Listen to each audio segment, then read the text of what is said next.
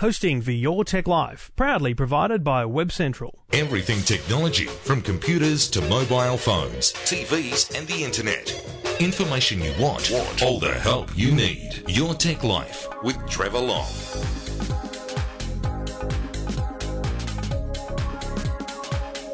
And thank you very much for listening. Your Tech Life is the name of the show. Episode 226 is what you're listening to. My name is Trevor Long, and you can follow me on Twitter at Trevor Long. You can also go to the website eftm.com.au, where I muse about technology, cars, lifestyle things, bits and bobs. You can also hear me on the radio across the country, random in various places, which I should get around to updating on the website very soon. But anyway, more importantly, you are here now. I am in your phone, I am in your computer. Wherever I am, it's great to be here. Feels comfortable, stretching a bit because it's spacious. Yeah, you could fill up with a bit more data, perhaps. I'm only taking up 20 meg, so let's fill up with more. This week on the show, we're going to talk a fair bit extended warranties because of last week's show. You'll remember Mark's call from last week. I'll recap that, and we'll follow up with Mark tonight, today, this afternoon, this morning, whenever you're listening. And I'm also going to talk to the Fair Trading Commissioner in New South Wales, Rod Stowe. So we'll get a bit of a sense of what is the deal with extended warranties. I've also had a chance to visit the offices of PlayStation Australia here in Sydney and talk to the big boss, the man who's been here since the very start, Michael Ephraim. He is an absolutely top bloke, loves a casual chat, and we had a good chat this week, and I'll bring you that conversation shortly. I found the incident, shall we say, with Ethiopian Airways earlier this week. If you haven't heard about it, it was an attempted hijacking. It was a hijacking. It was kind of very strange. Fortunately, no injuries, no concern, no problems, but a very interesting story about social media, mainstream media, and different things like that. So we'll talk about that. And we'll also talk quickly a little bit about scalping, ticket scalping, because there's been a big story just today, and it's Tuesday as I record this. I think it's the 18th of February, yes, in Western Australia. And I know that because I've done 4 radio interviews in Perth, so it must be a big deal, talking about ticket scalping and the issues over there. So we'll have a look at that as well.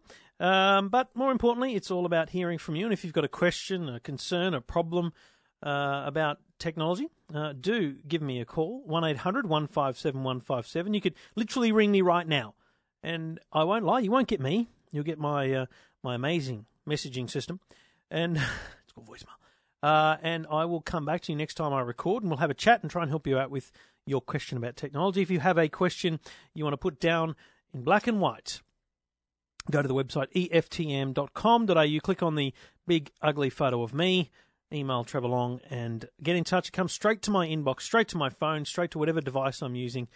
There is no vetting. I get every email, and I try and help as many people as I can. So if you've got a question or problem with technology, get in touch, say good day. It doesn't matter what it's about. It's all thanks to the good people at Garmin Satellite Navigation and GPS Technologies. Lots of great products there, and I'll tell you about one or two of those a little later in the show. Also, you are listening to Your Tech Life. Talking technology without the jargon. Your Tech Life with Trevor Long. So thank you for listening, and I thought we'd kick it off tonight with a follow-up from last week. Now, you might remember Mark's call last week about a problem he had with his Samsung TV.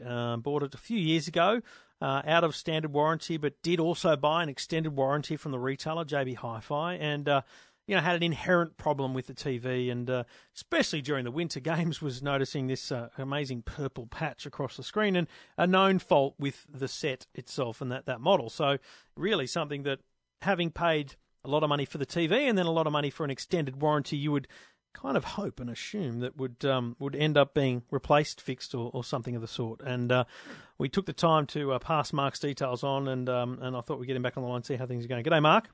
G'day, Trevor. Mate, so we kind of attacked this two ways, because obviously, you were having not a lot of luck with everyone, but, first and foremost, the TV itself, Samsung were pretty happy to come to the party and help out.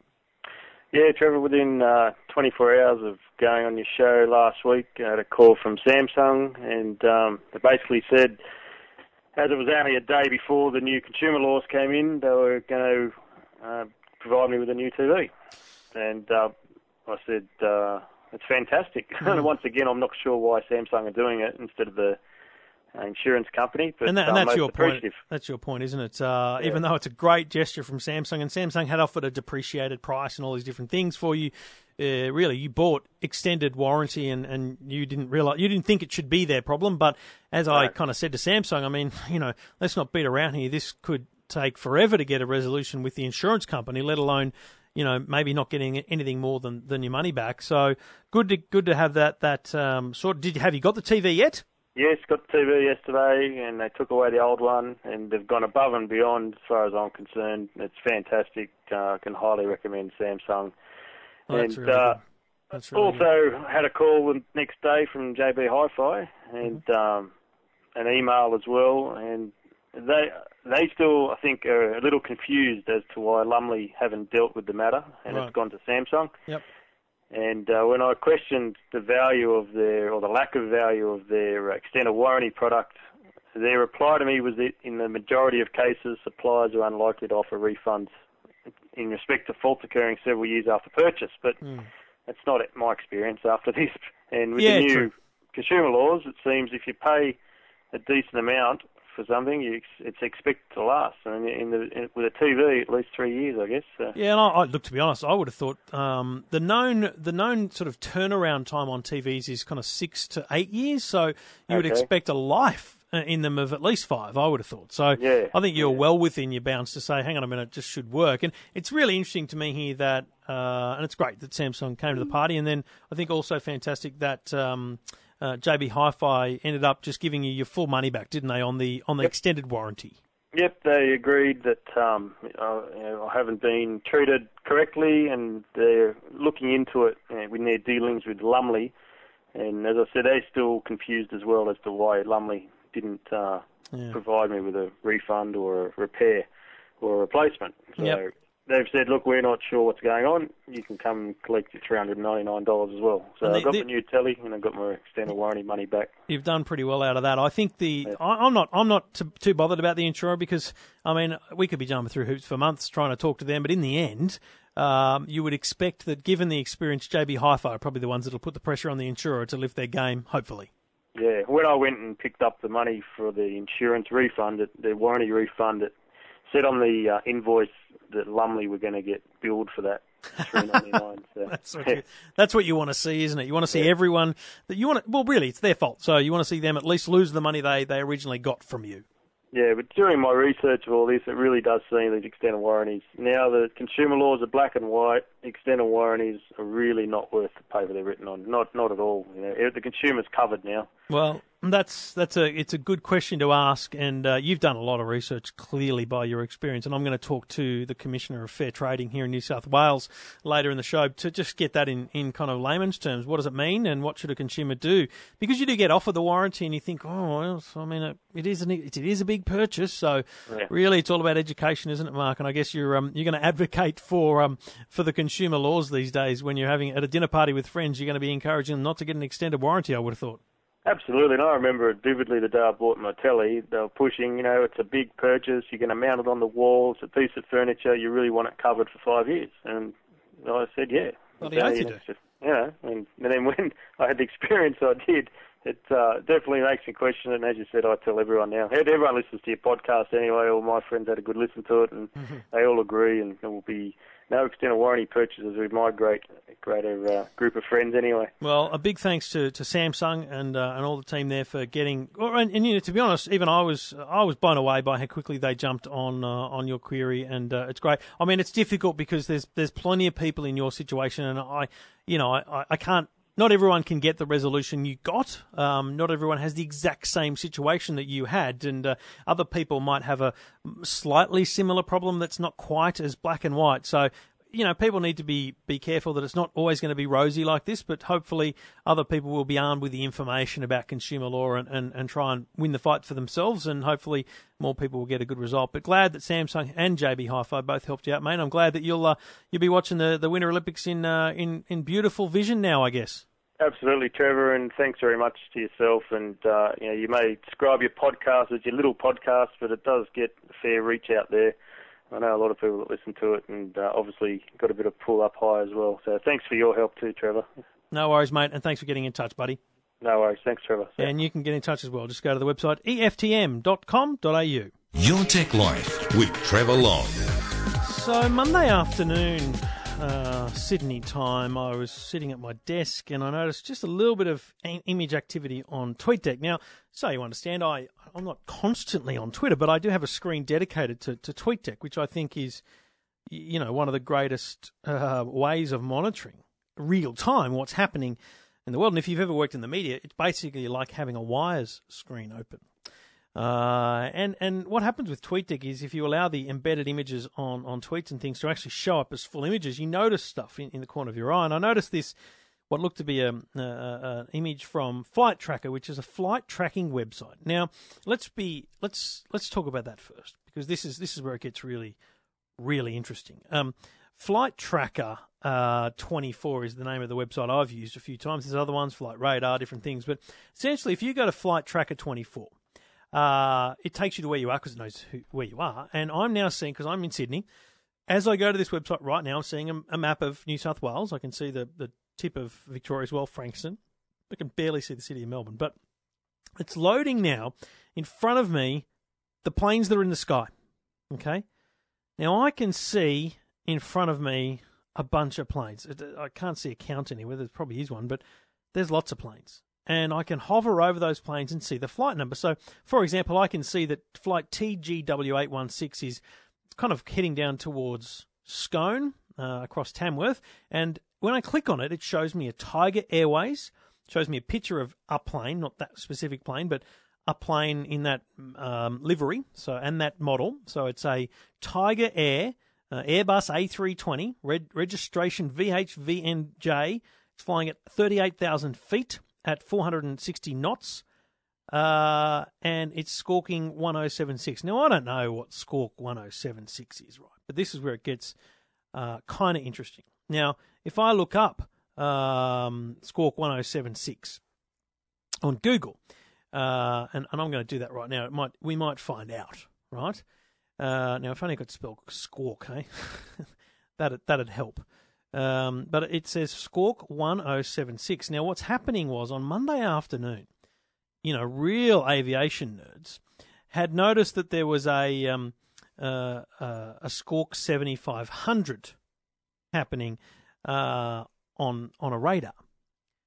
Now, I can't. By the way, there's nothing here that quickly tells me what 1076 is, so let's assume it's okay. But 7500 could mean hijack. So what they did was they clicked on this plane and they could see that it had been circling around and around and around Geneva Airport in Switzerland. But this was a flight that was going from Abasada or somewhere like that in Ethiopia to Rome. And why was it over Geneva circling? Well, you turn on the air traffic control because you can listen to the air traffic control over the internet. And you find out that there's a situation. When they finally are running out of fuel, they land. And one of the pilots, opens the window of the cockpit and jumps out and runs because he's seeking asylum. He's the co-pilot of the plane. Now, the technology story here is this. Did you know you could track flights? I've known for ages. I love it. It's great fun. Did you know that you could listen to air traffic control? And did you know that by being on Twitter, you can follow incidents like this in almost real time? It is amazing. But importantly, it's not news. It's information. And you should be careful with what you do with that information. Now, a lot of people complaining on Twitter, why isn't this in the mainstream media? I can't believe the mainstream media is not across this. Well, I work in the mainstream media, and I can tell you why it's not there. Because the only information we knew at the time was our plane was circling many times and landed, and the pilot left the cockpit. We didn't know who he was, what had happened. We certainly didn't know if passengers were safe. And in circumstances like that, you do not broadcast this kind of thing. Ethiopian Airways then put out a statement saying that the plane had been forced to Geneva and that all passengers were okay, so off we went in the mainstream media. But if you have a love for news and information, it is unbelievable if you're not on Twitter, because Twitter is such a great example of information dissemination across the world. I think it's just stunning. So if you're not on Twitter, check it out. If you are on Twitter, I'd love to know what you think of these kind of things. Tweet me, just tweet me a hello or a question or whatever it is, and that's just at Trevor Long, and let me know what you think. And if you've used Flight Tracker or Flight Radar, let me know why you use it, how you use it, and what you use it for. As I record this, Virgin Airways Flight 978 from Brisbane to Sydney is landing on the right-hand runway over Port Botany. This is the information you can have. If you're a plane spotter, it's amazing. It's just brilliant information because it's real time.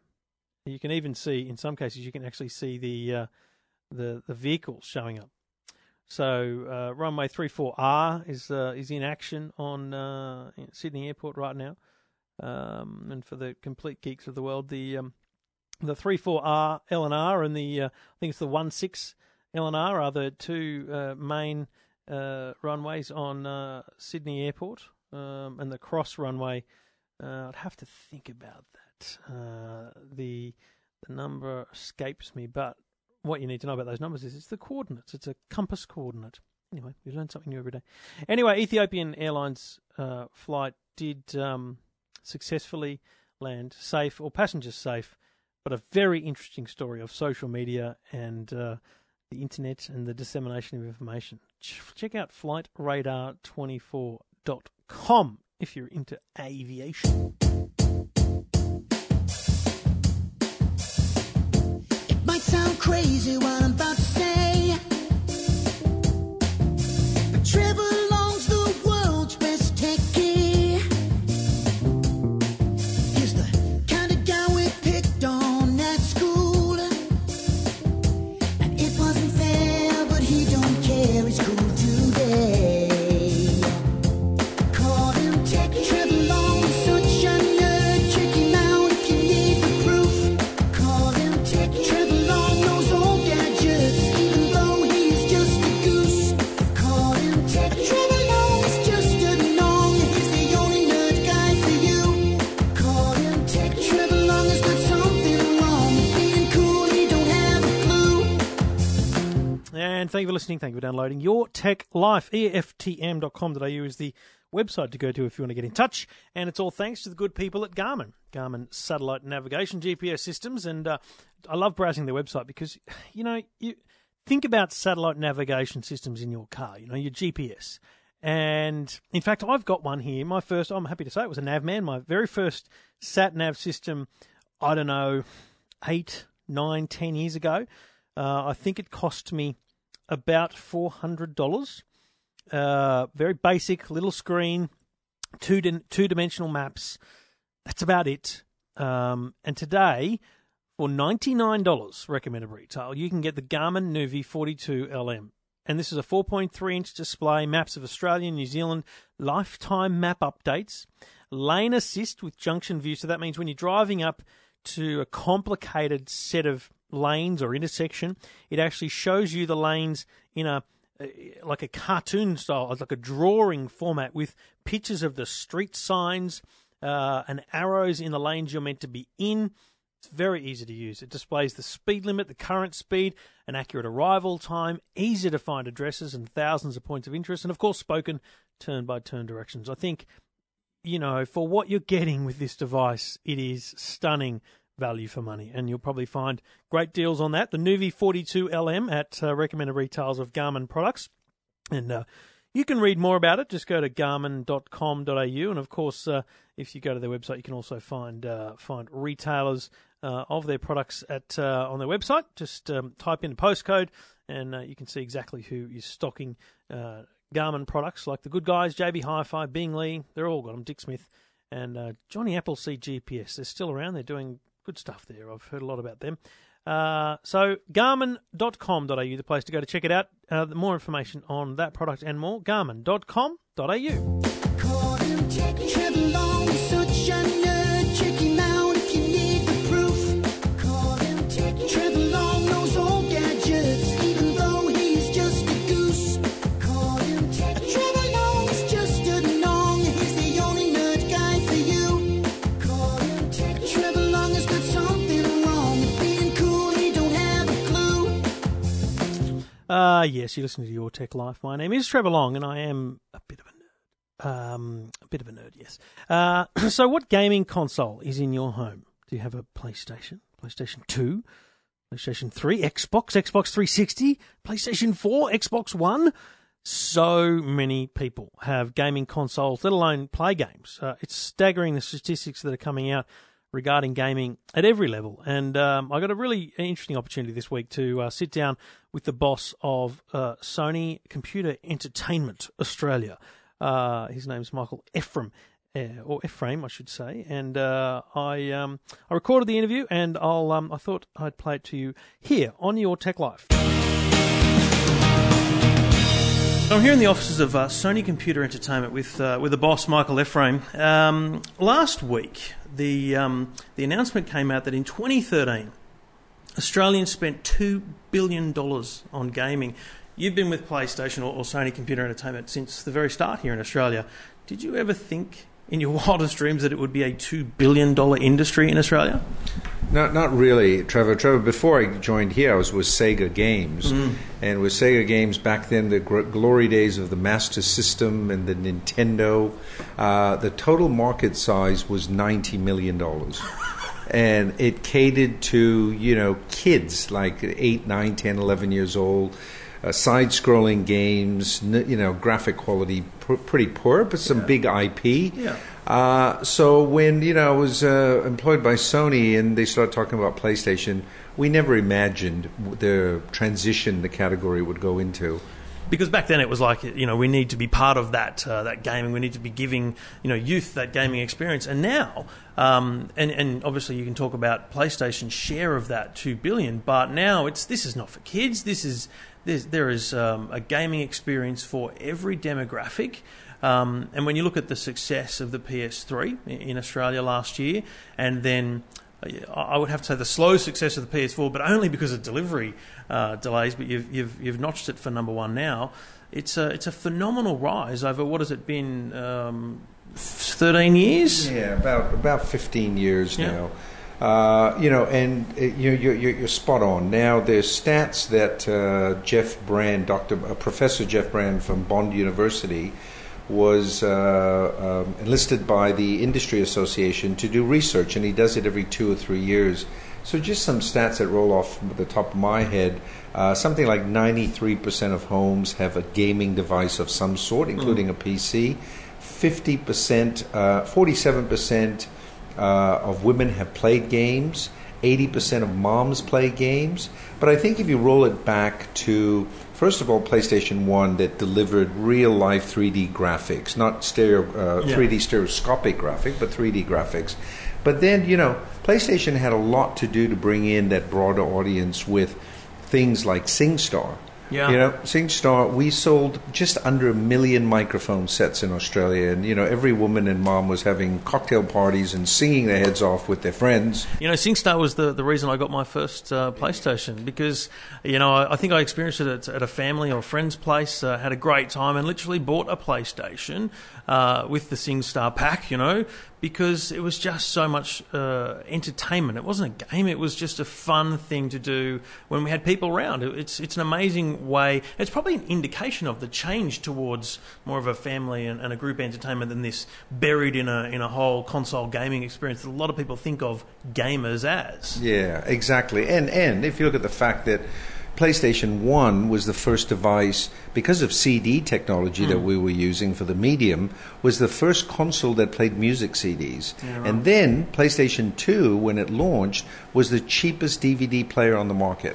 And then PlayStation 3, BD disc player. Right, yeah. So, PlayStation has always had the vision that the device, as a gaming device initially, would morph into the center of the lounge room. That was always sort of, a 10, 15-year plan.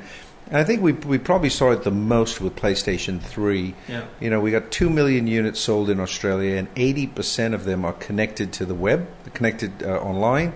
So they're downloading games, they're watching movies, they're online with friends.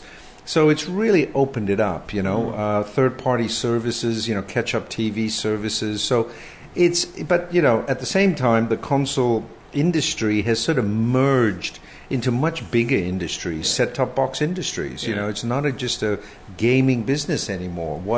What the other guys do impact us. Other guys like Apple and Google and so on. We're all playing for that lounge room right now. Yeah, at the end of last year, when the next generation consoles were literally about to hit, we had literally a year of preamble towards it, which in the tech and the gaming press was enormous. But for the average punter, end of last year, November, it was game time, literally, and pardon the pun. But the Sony marketing strategy around the PS4 was for the players.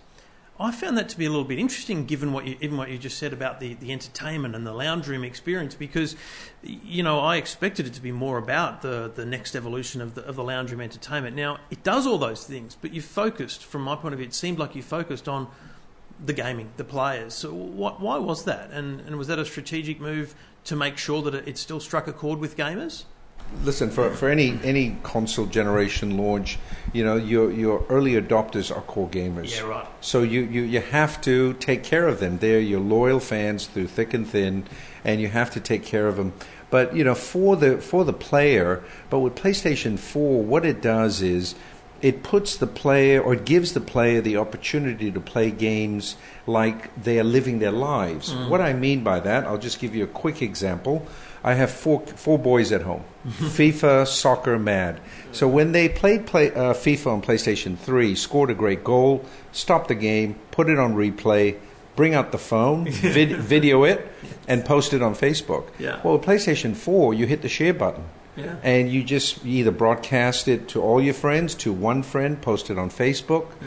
PlayStation 4 allows you to connect with your PlayStation 4 through tablets and phones, iOS and Android operating system phones. So it's now putting gaming in the realm of the home with the way consumers play games. With social media, with sharing, and so on. So that's the exciting part that we've listened to. That's why when we say for the players, that's how players play. They play a game and they're on Facebook chatting to their friends about the game, or they're sending some information about the game, or reading about it online. Yeah. So what we've done is we've made that all much simpler with the PS4.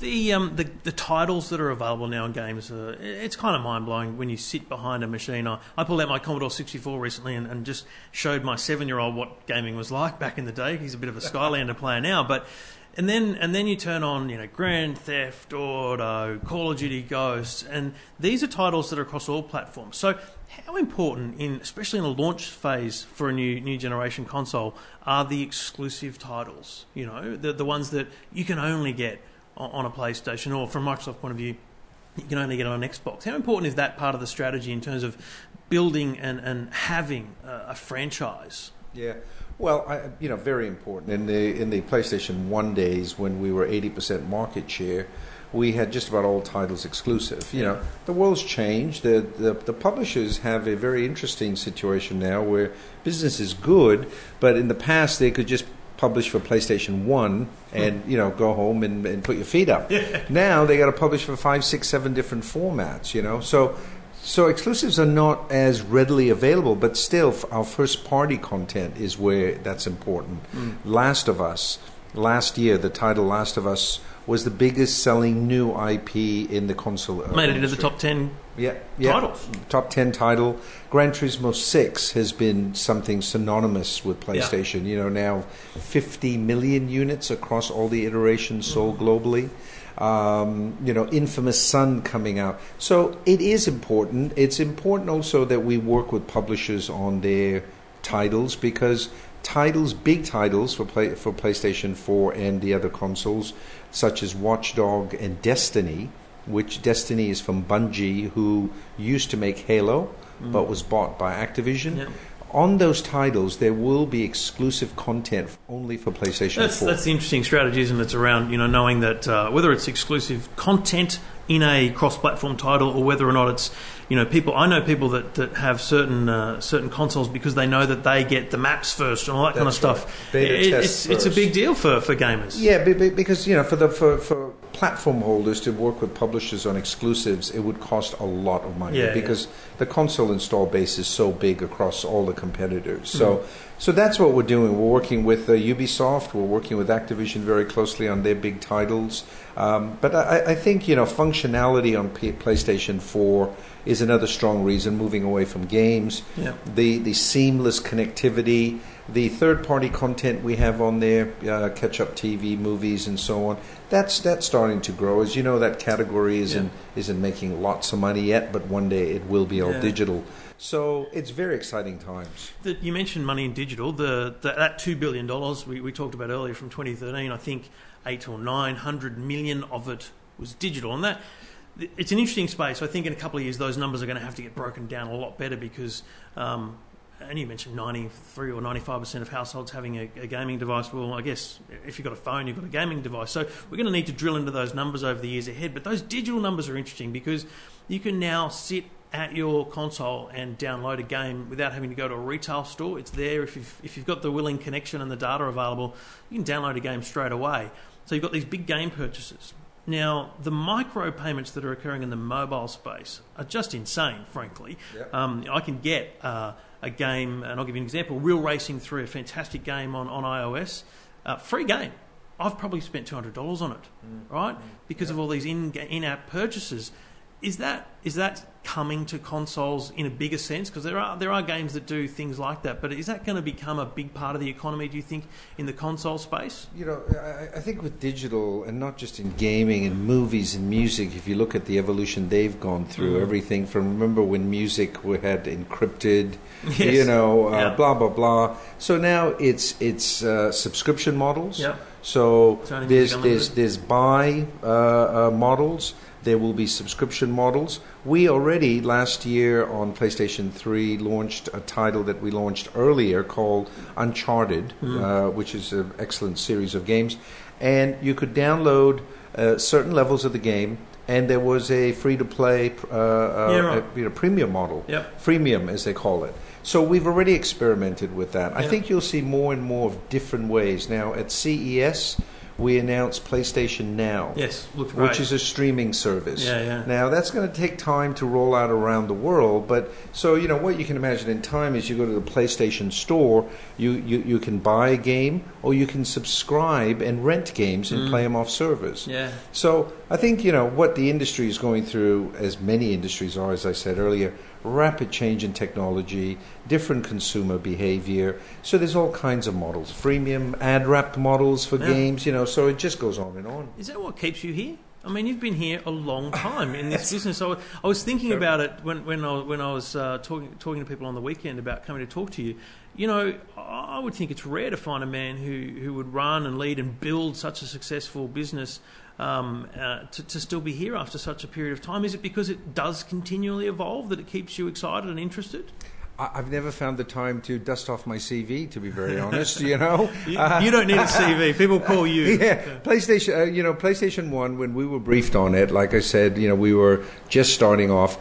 Ken Kutaragi, who invented PlayStation, said to us, PlayStation 1 is a Trojan horse, and it will evolve over the next 10 to 15 years. So, my job every single year has changed. I've dealt with, physical, starting up a distribution, and then different formats and collaboration with other entertainment forms like DVD and Blu-ray. And now I'm working with, content providers to put their services on my machine. So, to be honest, it's been a dream job, but it's never been dull. It's never been boring because we've been really at the forefront of the evolution of technology and entertainment.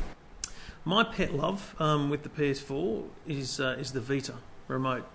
I just find that to be a stunning integration of two pieces of hardware at a software level. You've got this fantastic and probably not underknown, but I guess it's a bit of a cult thing, the Vita. I would describe it in my world. I love my Vita. I've been on plane flights to America and driven a whole season of Formula One on my Vita sitting in a plane. But I've also sat and said to my son, hey, why don't you play Lego, Marvel, whatever it is at the moment, just take the Vita into the next room. I'm watching TV. That seems to me to be a really amazing piece of technology that I guess is just the next level, which the evolution of that is quite extreme, I would have thought, Yeah, potentially. well, and it's unique in the category Yes. where the console has an attachment to a mobile device that Yeah. you can play games. Clearly, Vita is a very, very powerful machine. That remote play feature, I'm so glad you brought it up, is something that at the moment is probably underutilized. Yeah. And we know the challenge of launching a dedicated handheld game. We've learned that with Vita Yep. in the environment with tablets and mobile phones Yeah. and so on. But it's still, as we expand that offering, I think people will catch on to that. And as Kaz Hirai, our president, said, the key components for Sony going forward will be portability, gaming, and digital imaging. Now, portability includes in there Sony Mobile. Yep. The Xperia Z is an amazing phone. Beautiful It phone, really yeah. is a beautiful phone. Now, there's definitely visions to bring that mobility device into the fold with PlayStation. Yeah, right. Already on the non-game content, you can Video Unlimited, Music Unlimited, our first-party music and video service, you can access through your Sony Mobile or your PlayStation Yeah. device.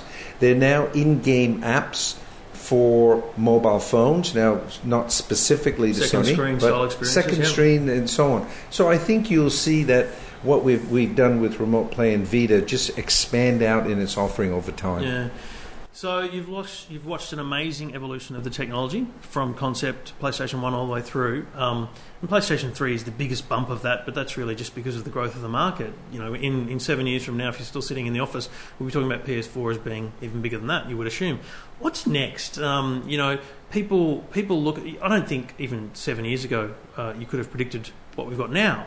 But you've got a crystal ball here on the table. What's the big thing in 2 years from now when it comes to trying to talk about the consoles and the way they evolve? Because by then we'll be talking past the early adopters. We'll be trying to get them to do more. What's the next big technology in console gaming?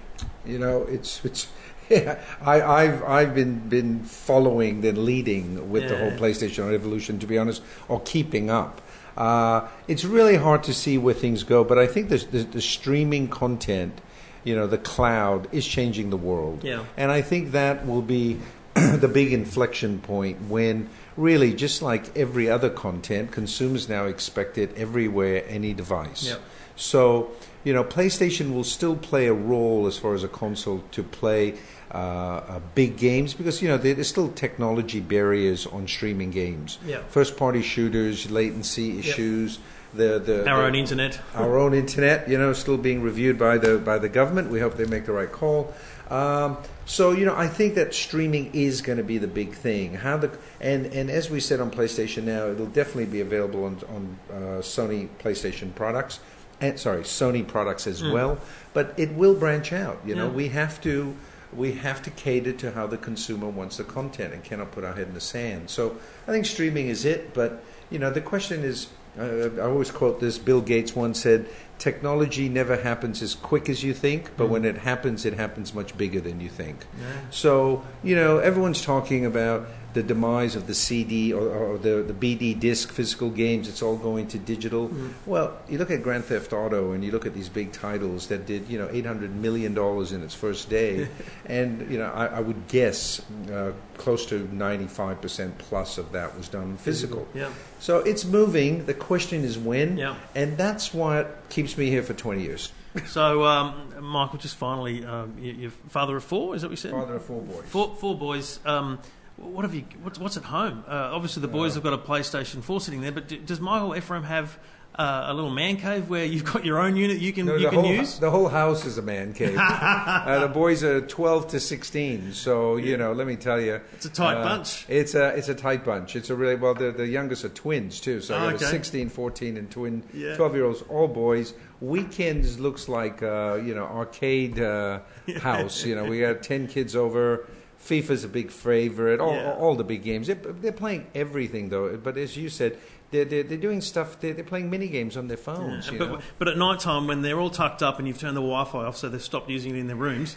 What do you play? What's your choice today? I'm obviously every week it changes. But what might you have turned on over the weekend? To be honest, even I have an American accent, but I've lived here over 20 years. I've become a real football fanatic, Yeah. I must say. You know, my kids play it. Yeah. We watch English League, Bundesliga. We Yeah. just can't get enough football. So the ease of getting into it and playability. Just getting into a game of FIFA is the easiest thing about it. Is it? Yeah. Although my winning percentage is about 5%, because they still kick my butt. But that's usually the game, because some of these games you have to invest time. Yeah. And that's and they won't let me on the machines. I'm the old man, right? Come on, Dad, don't embarrass us. That kind of thing.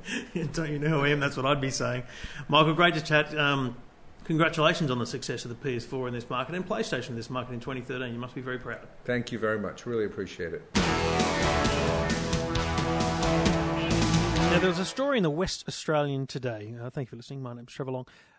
You're listening to Your Tech Life. There was a story in the West Australian today talking about a Senate inquiry looking at ways to target scalpers, but still protecting the everyday Joe when it comes to buying and selling concert tickets, or other tickets, of course. The problem here being what the West Australian described as robobots. It was some crazy name they gave them. Automated bots sitting around and robo-scalpers. Sorry, that's what they were calling them. Robo-scalpers buying tickets and then selling them off for a higher price, and someone's making a lot of money. And the problem is that's the economy we live in. And I was asked today several times, what can we do at a technology level to help or prevent this? And in the end, it comes down to stopping them from actually buying tickets automatically on bulk. Now, most of the times you can only buy 2 or 4 tickets, but if you're a smart programmer and you want to set up a system that goes to the website simultaneously 50 times and buys 2 tickets, then you've got 100 tickets at cost price. And, when it sells out quickly, you can sell them immediately for a profit, let alone wait and hold out. And as has been pointed out in the article and is available on Viagogo, there are Rolling Stones tickets for $12,000, a 2,000% markup. Now, Viagogo is really the website to go to if you do want to buy or sell tickets, because you might remember I spoke to one of the founders of Viagogo some time ago. When you sell on eBay or Gumtree, you run a risk, or when you buy, more importantly, too. Is the ticket legit? Has it been cancelled by the organiser? All these different things. With Viagogo, you go to the website, you see a $12,000 ticket, you buy it. The money sort of sits in escrow. It's confirmed that you have it, but it doesn't get paid to the seller until you physically attend the concert. And then they get their money. So you're kind of protected. You could still be bitterly disappointed if it is a scam, but you won't lose your money. So, to be honest, I think that the best way to prevent the problem is to make reselling legal, but to make it happen through an authorised reseller like Viagogo. Interesting little system. I did it for the first time today investigating this story. You could type in a concert, for example. You can click on the area you want to sit and it shows you tickets in that area. Fantastic stuff. But I'm still not sure there's a way of actually preventing the multiple ticket buying and scalping situation. I don't know. What do you think? Have you had an experience? I've never bought a scalp ticket, nor have I needed to sell one. So I don't know. Let me know what you think. I'd love to know what you as a user are seeing or doing with regards to concert tickets or scalping. So let me know what happens, and you can get in touch with me. Just go to the website eftm.com.au, or you can call 1-800-157-157. Talking technology without the jargon. Your Tech Life with Trevor Long. And thank you for listening. Your Tech Life is the name of the show. My name's Trevor Long, and you can get in touch. Just go to eftm.com.au. Now, I spoke earlier in the show to Mark, our caller from last week, and a good resolution. Mark had bought a Samsung TV some years ago, and it had a fault in it. He also had an extended warranty, and despite Samsung trying to fix it for him, they acknowledged that it was unfixable, offered him a depreciated refund, but that wasn't enough because he was out of pocket. He didn't have a TV that worked, and his insurer wasn't coming to the party. In the end, Samsung, as you've heard, have replaced his TV, and the retailer JB Hi-Fi have refunded entirely his extended warranty, or the amount he paid. No word from the insurer, but in the end, not much we can do about them. So it caused me to think, what is the deal with extended warranties? And certainly in New South Wales, where I broadcast from, the Department of Fair Trading is fantastic at dealing with these situations. And the Fair Trading Commissioner, Rod Stowe, is on the line. G'day, Rod. G'day, Trevor. Mate, thanks for the chat. You put out a release, in fact, at the end of last year, looking at extended warranties, and a fair bit of work had been done to look into how these things operate. Just go back a little bit for me. My caller Mark had done a lot of research and talked about this particular date back a couple of years ago and how consumer law had changed. What is that point in time, and what's the big difference around that? Yeah, look, from the 1st of January 2011, the Australian Consumer Law came into operation, and what the Australian Consumer Law contains, amongst other consumer protection provisions, is consumer guarantees. And what that means, Trevor, is that if you buy any goods and services of a consumer variety, you're entitled to this consumer guarantee, and it ensures, for instance, that the goods are of acceptable quality, fit for purpose, that there's no hidden costs associated with it, and that applies free of charge, and there's no particular period of time. It really depends on the value of the goods and what would be the expected life of those goods. So when you buy a television, you usually do get a manufacturer's guarantee against defects. That's usually only for maybe a year, possibly 2 years, and that's where they guarantee that they stand behind their workmanship. But as your caller had pointed out, often the retailer will offer you a extended guarantee or extended warranty, and you actually have to pay for that. And people feel that because 1 year is a short period of time, and they paid many thousands of dollars perhaps for the goods, they need to take out that extended warranty. However, I think people need to think very carefully because you've already got that consumer guarantee. It doesn't have a particular period of time. And you really have to consider whether an extended warranty is good value. And I think what a lot of people get caught out with is often it's offered to you at point of sale. So you've actually bought the television or the electrical goods, and do you want the extended warranty? And I think people are taken off guard. They don't have a chance to read it because one of the issues too is extended warranties often have a lot of exclusions, and things you think you might be covered for are actually excluded from the extended warranty. Whereas in reality, the things that you want to be covered for by that extended warranty are probably covered under the Australian consumer law. Exactly so. And look, my own experience when I've been offered extended warranties in recent times. Well, geez, wouldn't you be a nightmare customer at the checkout? Well, yeah, people try to persuade me, but when I point out that, I've got a consumer guarantee, they start to take notice. How does the consumer law or the consumer guarantee differ from, or is it exactly the same as the thing I bang on about, which is statutory warranty? Is that kind of replaced the terminology? Because, for example, and not picking on Apple, but it's a good example because they're a pretty good company when it comes to these things. Someone says to me, they call me up either here or on the radio or wherever it is, and they say, this thing is broken or it stopped working. And the thing's only 3 years old. And I say to them, look, that's a fundamental feature of the device. It should still work. If you go back and drop the word statutory warranty, they'll normally, pretty readily make it happen for you and make it work. So these days, the word is Australian consumer law, and consumer guarantee should cover you for the things that you expect it to do. That's right. It's very similar to implied warranties, statutory warranties, but they were slightly complicated because that actually implied that those conditions were actually in the contract. This is a much clearer concept. We've actually borrowed it from the New Zealanders who have had it in place for a number of years. And I think, hopefully consumers will, get to understand that this applies in these circumstances and they have this cover. As you pointed out, last year, consumer protection agencies across Australia worked together to have a close look at those companies that do offer extended warranties. And whilst a number of them we thought were compliant with the law, there were several that we thought were problematic.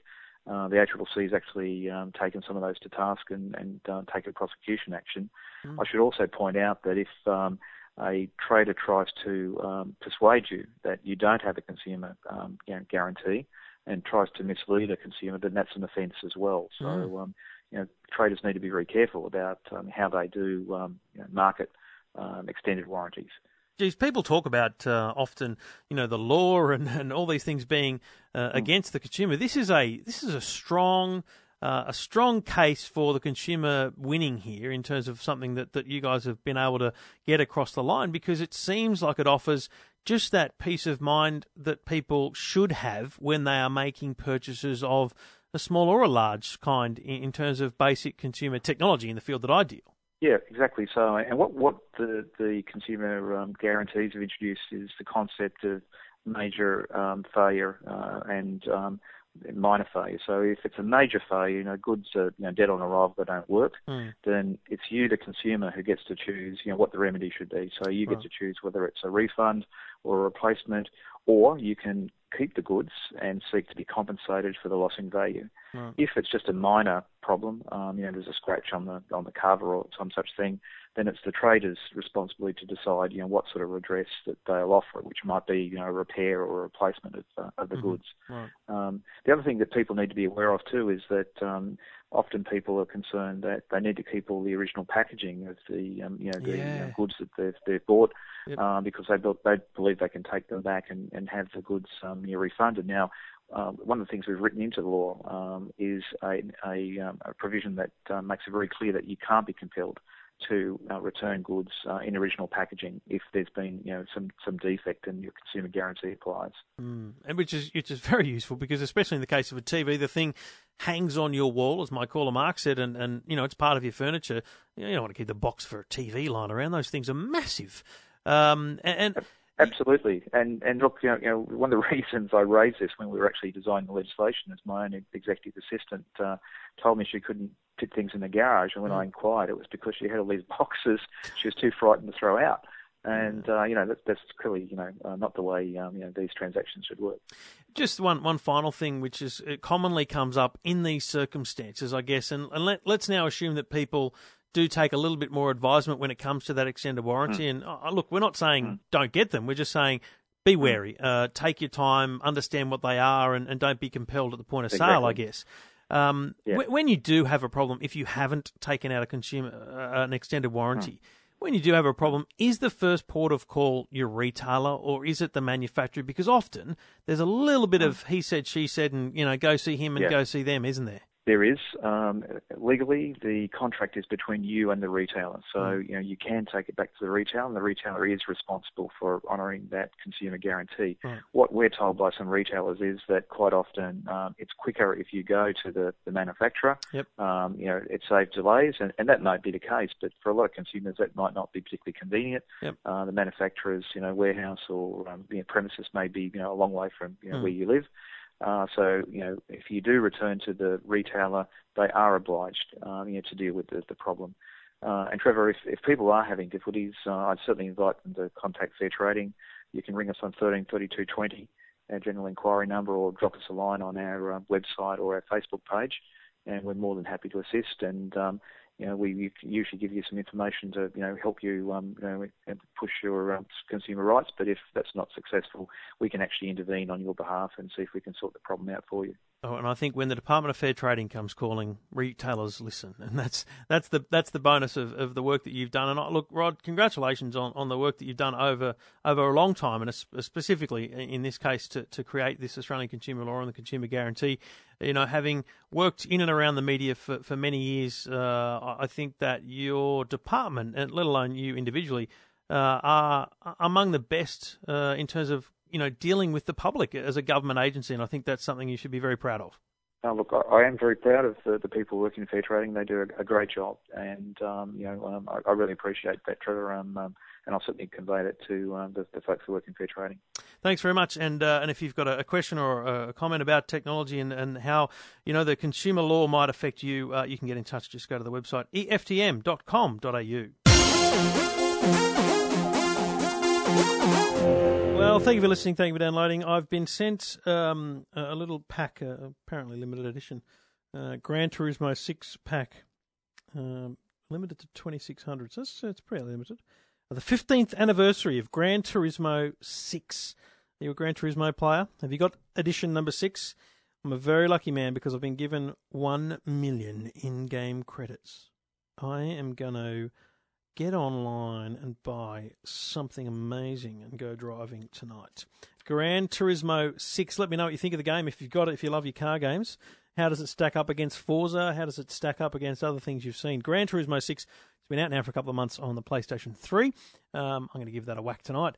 Be fantastic. Thank you for listening. Thank you for downloading. You can always get in touch, eftm.com.au, or call 1-800-157-157. Always great to hear from people listening and people with questions and problems.